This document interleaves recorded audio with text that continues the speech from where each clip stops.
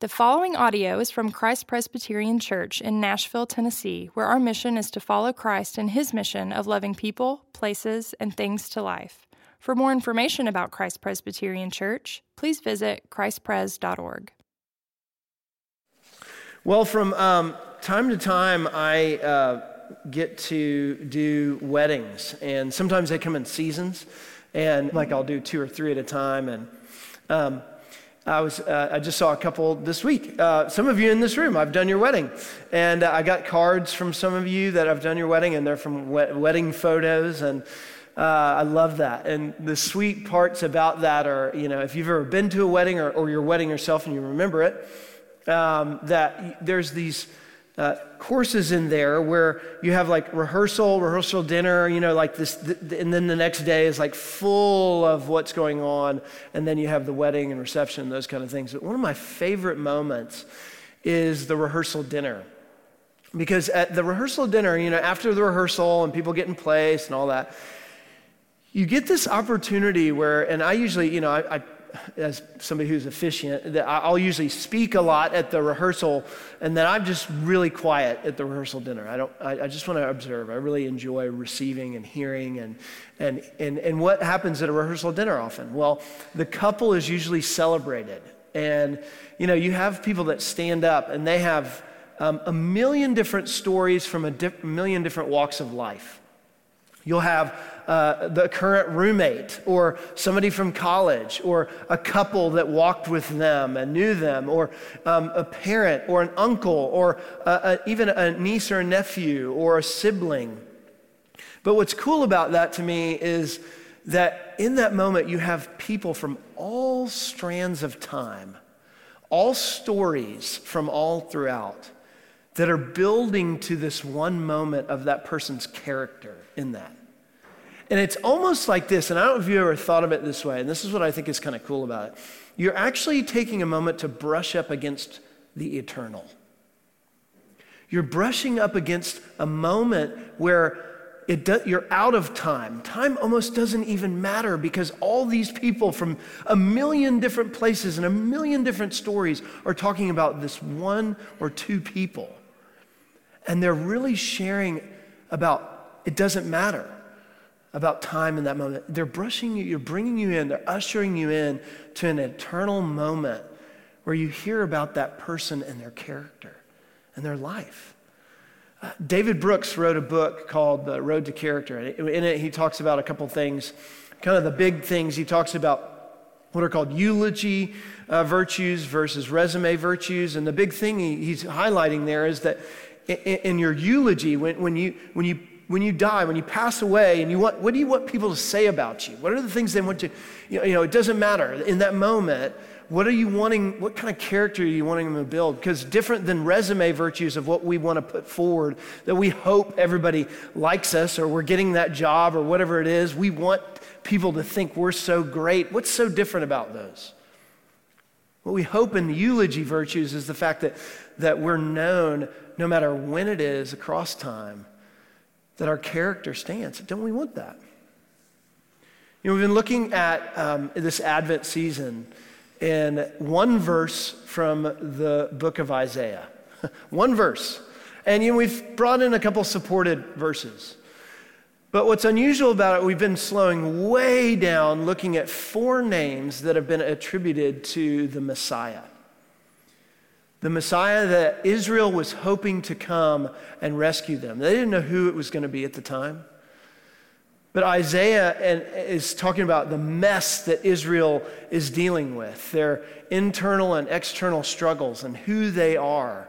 And yet there's going to be a Messiah who comes, who bears 4 names that show this is the one who's going to rescue. And they're such powerful names, so strong that it's really hard to attribute them to any human being.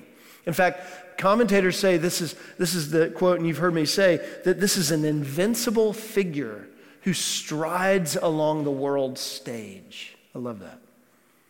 This can't be just some random person or just another normal king that comes in. It has to be someone grander, who can bear the weight of this, an invincible figure who strides along the world's stage.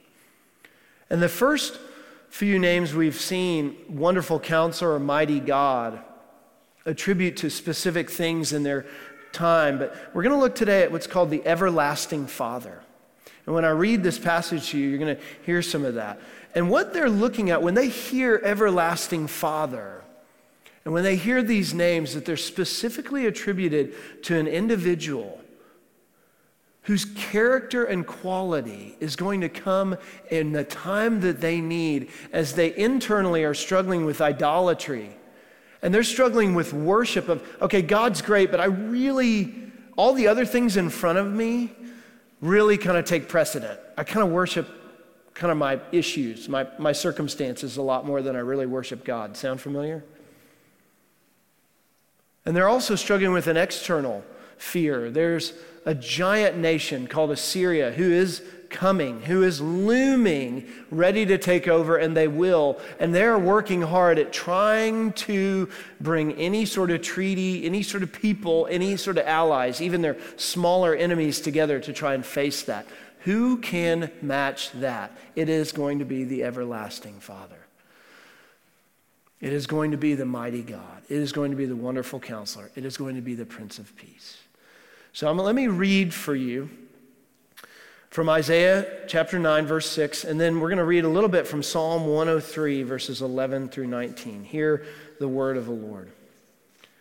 For to us a child is born, to us a son is given, and the government shall be upon his shoulder, and his name shall be called Wonderful Counselor, Mighty God, Everlasting Father, Prince of Peace. Psalm 103:11 starts this way.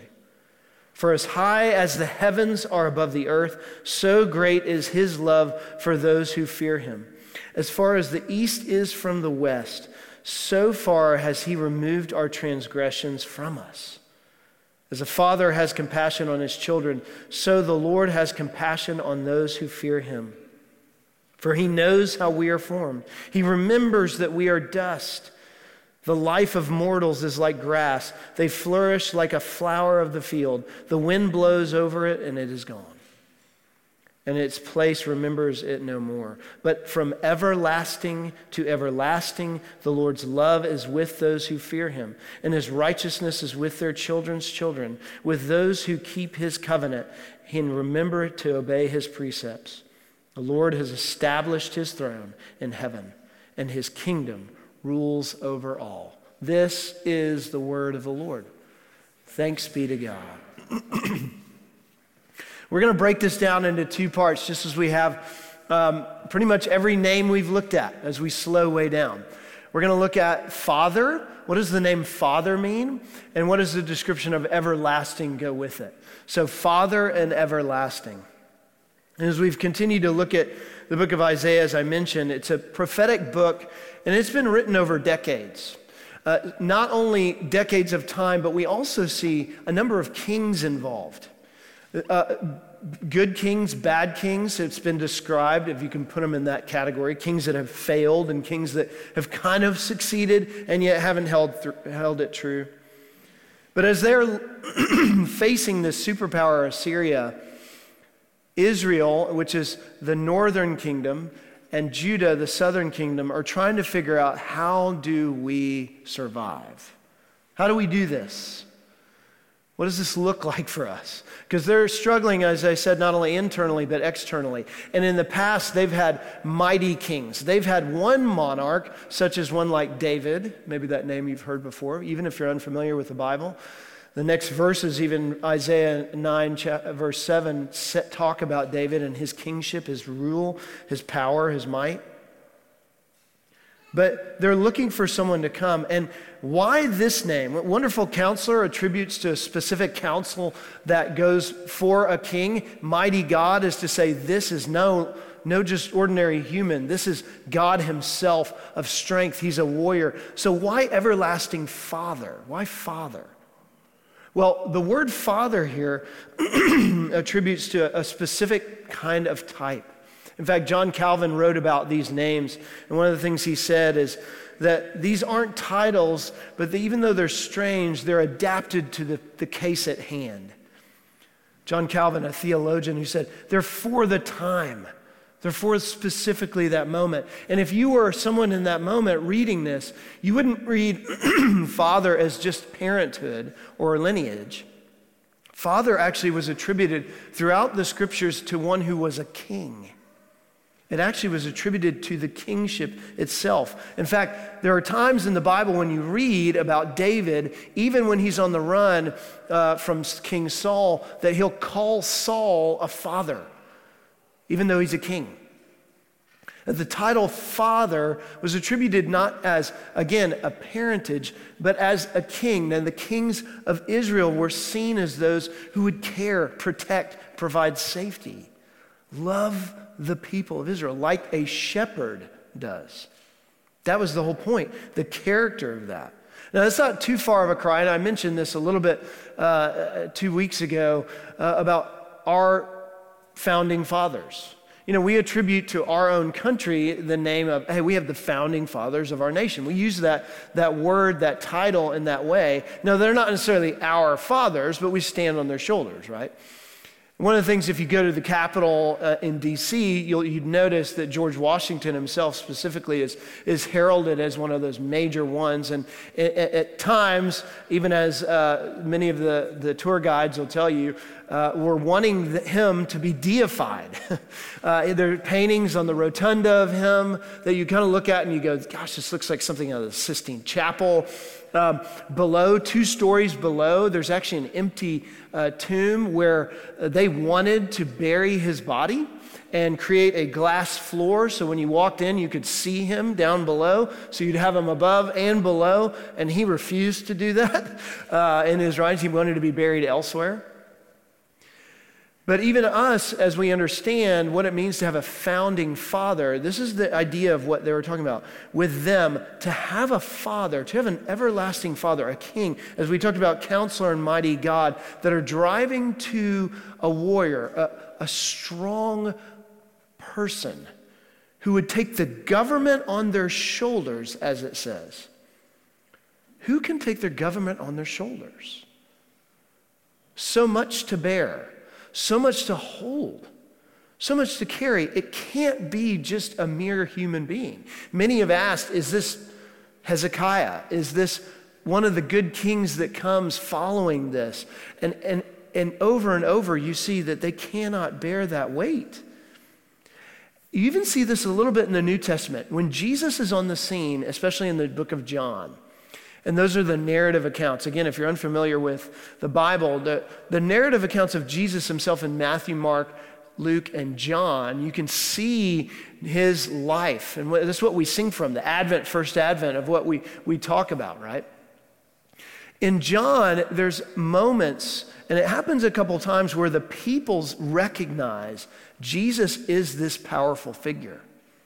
And he begins to bear the name of the Messiah. These 4 names begin to come into play in the way that he lives out his life. And they say to him, hey, take up the crown. We want you to be king over us.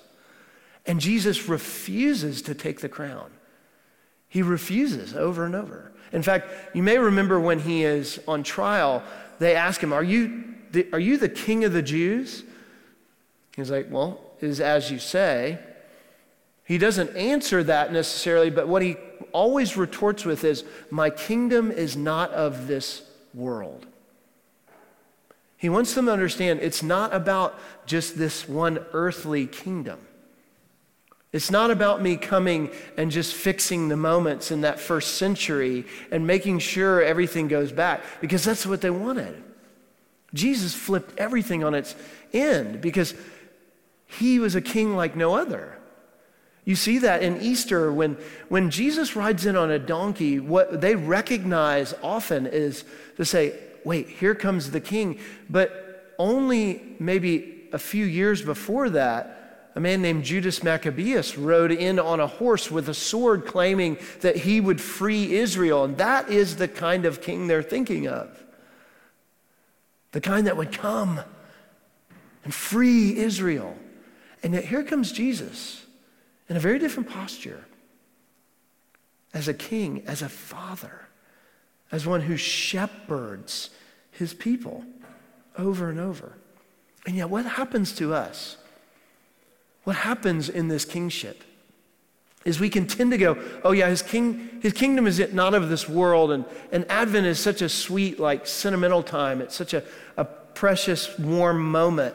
But is he really king? Like, do you realize we walk around all the time singing, and we're going to sing it at the end of the service, about Jesus, the newborn king. Like, those are our favorite Christmas songs. And yet we're singing of a king, and yet is he king? Does he bear that weight in our lives? When we pray even the Lord's Prayer, and it may be something that some of us in this room even have memorized, thy kingdom come, thy will be done on earth as it is in heaven. Do we realize that when we're praying thy kingdom come, we're also praying my kingdom go?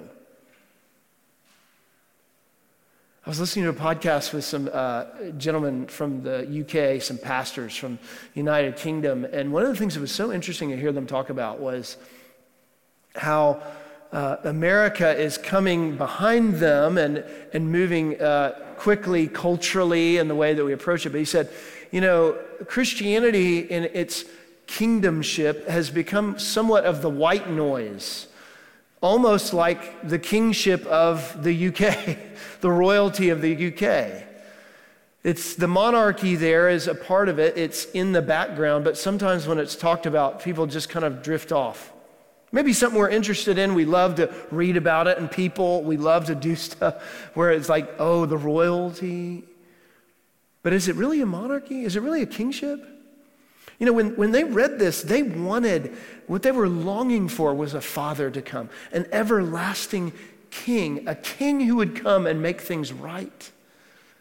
And the father part, why not just call it everlasting king? Well, the reason is because the father portion wasn't just about a job title. It was about a character, his character and love for them. Because in the Bible, some of the greatest kings were terrible fathers. How have you ever thought about this before? Solomon, David, some of the greatest kings in here that are listed were incredible kings. They were horrible parents.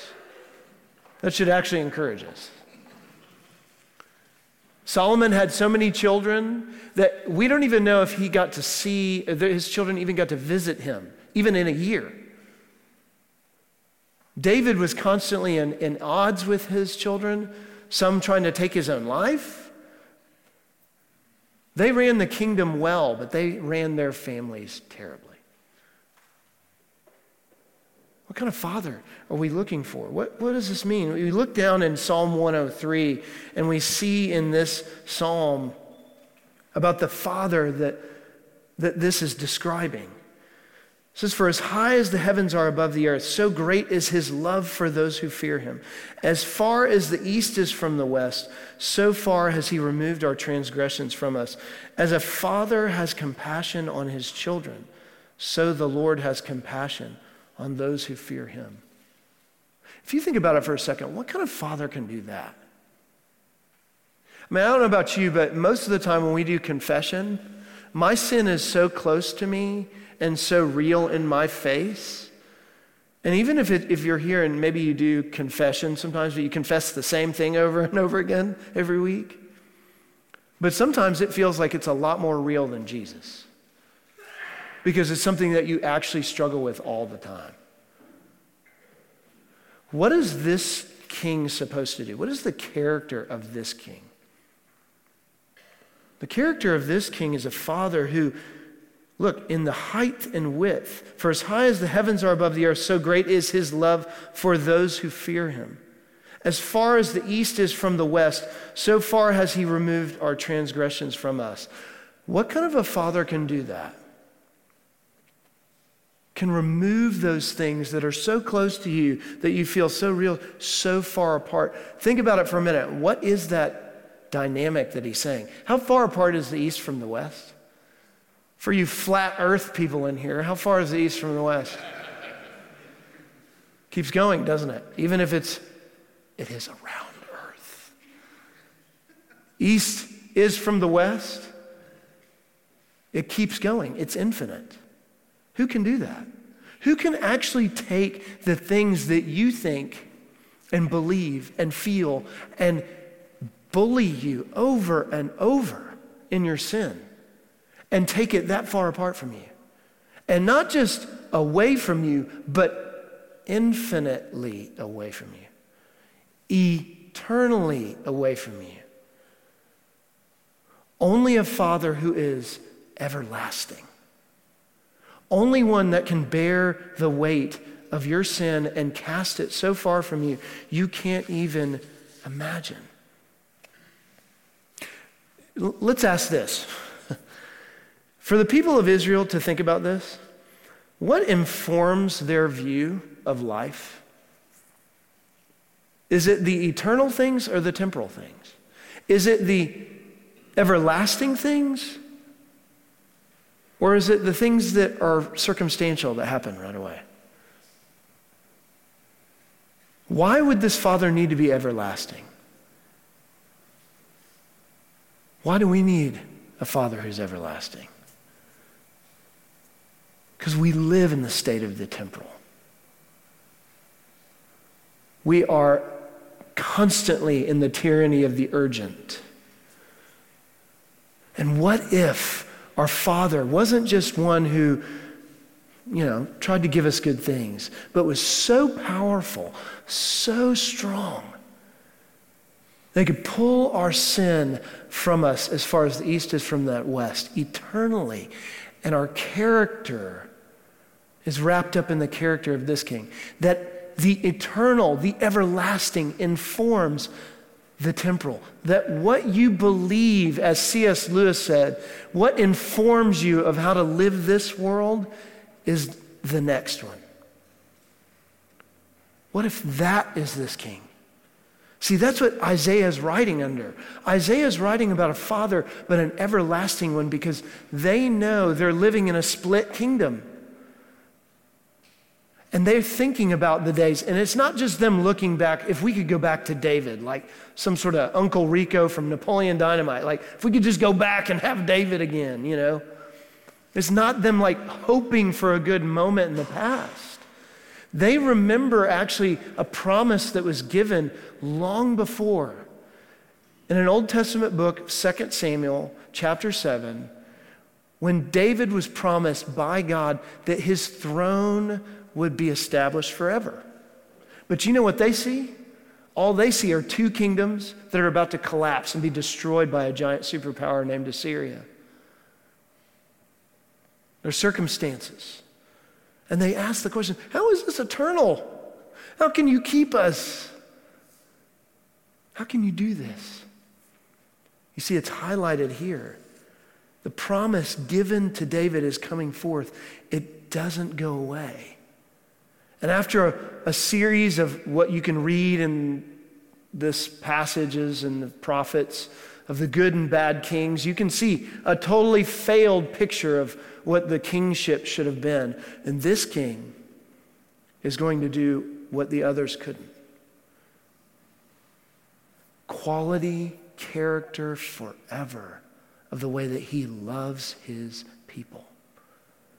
And isn't that what we want? Man, I don't know about you, but I think you and I brush up against the eternal a lot more than we admit. And we really want it. I'll tell you one moment for me is after we were able to move back into our house after years of being out of it from a major catastrophe, opening up boxes that were 2.5 years removed from that moment, particularly with my children's names on them, and to see books and clothes and pictures and things that they used to play with all the time, and to be in a moment where I just longed for the eternal. Time like that. And yet, what was I doing in the moment? It stopped me. It forced me to recognize I'm in a moment of time, but yet, God, I long for more. Isn't this what even brought C.S. Lewis, that great author, to Christianity? He was not a Christian, and what brought him to faith was actually the fact that he couldn't hold on to joy. It's like going to your favorite concert and you hear a song and you're like, this is the greatest song, and it ends and you don't want to walk out.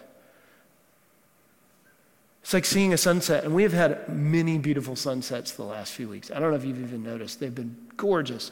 But you sit there, and if you watch a sunset and you go, man, the earth is turning a lot faster than I realized, and the clouds and the colors change really quickly.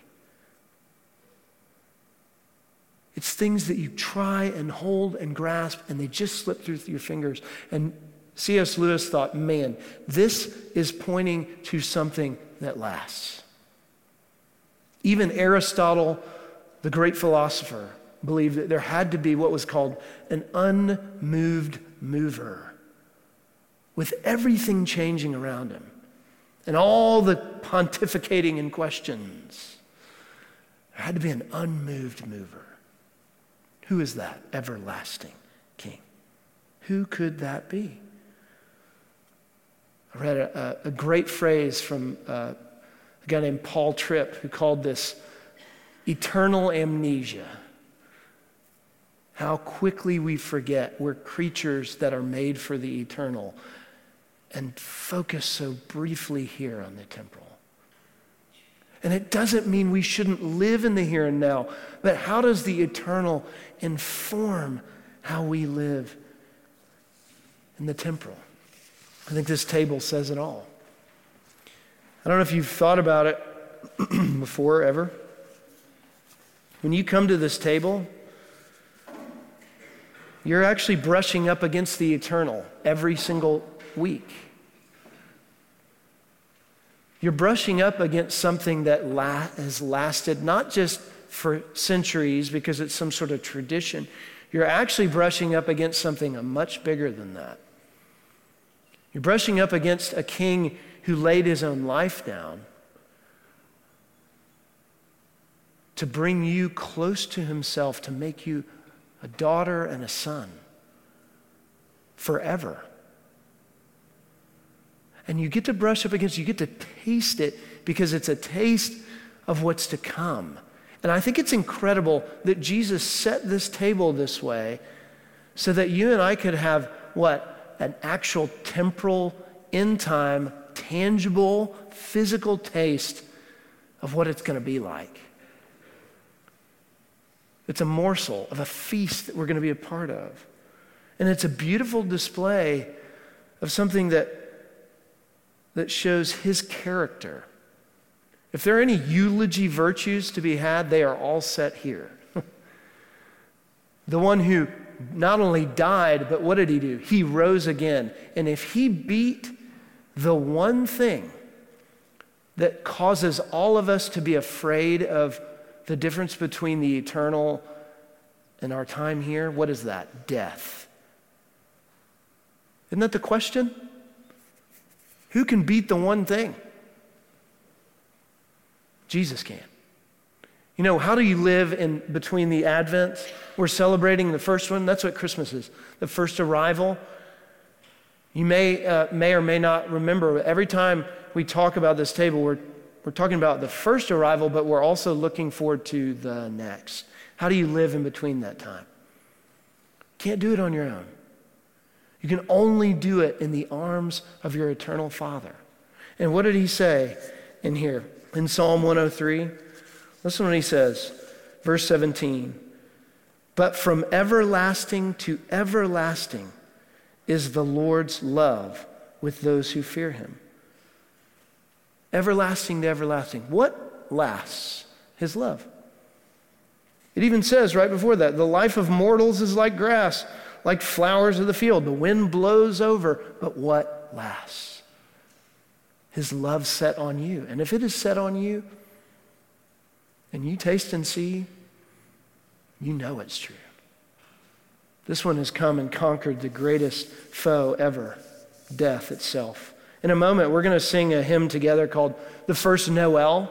You've probably sung it 1,000,000 times or listened to it. Probably have it on your playlist. If you're like me, every time I get in the car, I have Christmas music going right now. It's just been so sweet for me. But the first Noel, the very last stanza we're going to sing, listen to this. It says this, then let us all with one accord Sing praises to our heavenly Lord, that hath made heaven and earth of naught, and with his blood mankind hath bought. Noel, Noel, Noel, Noel. Born is the King of Israel. This is the one we sing to. This is the joy and reality of Christmas. Let's stand together.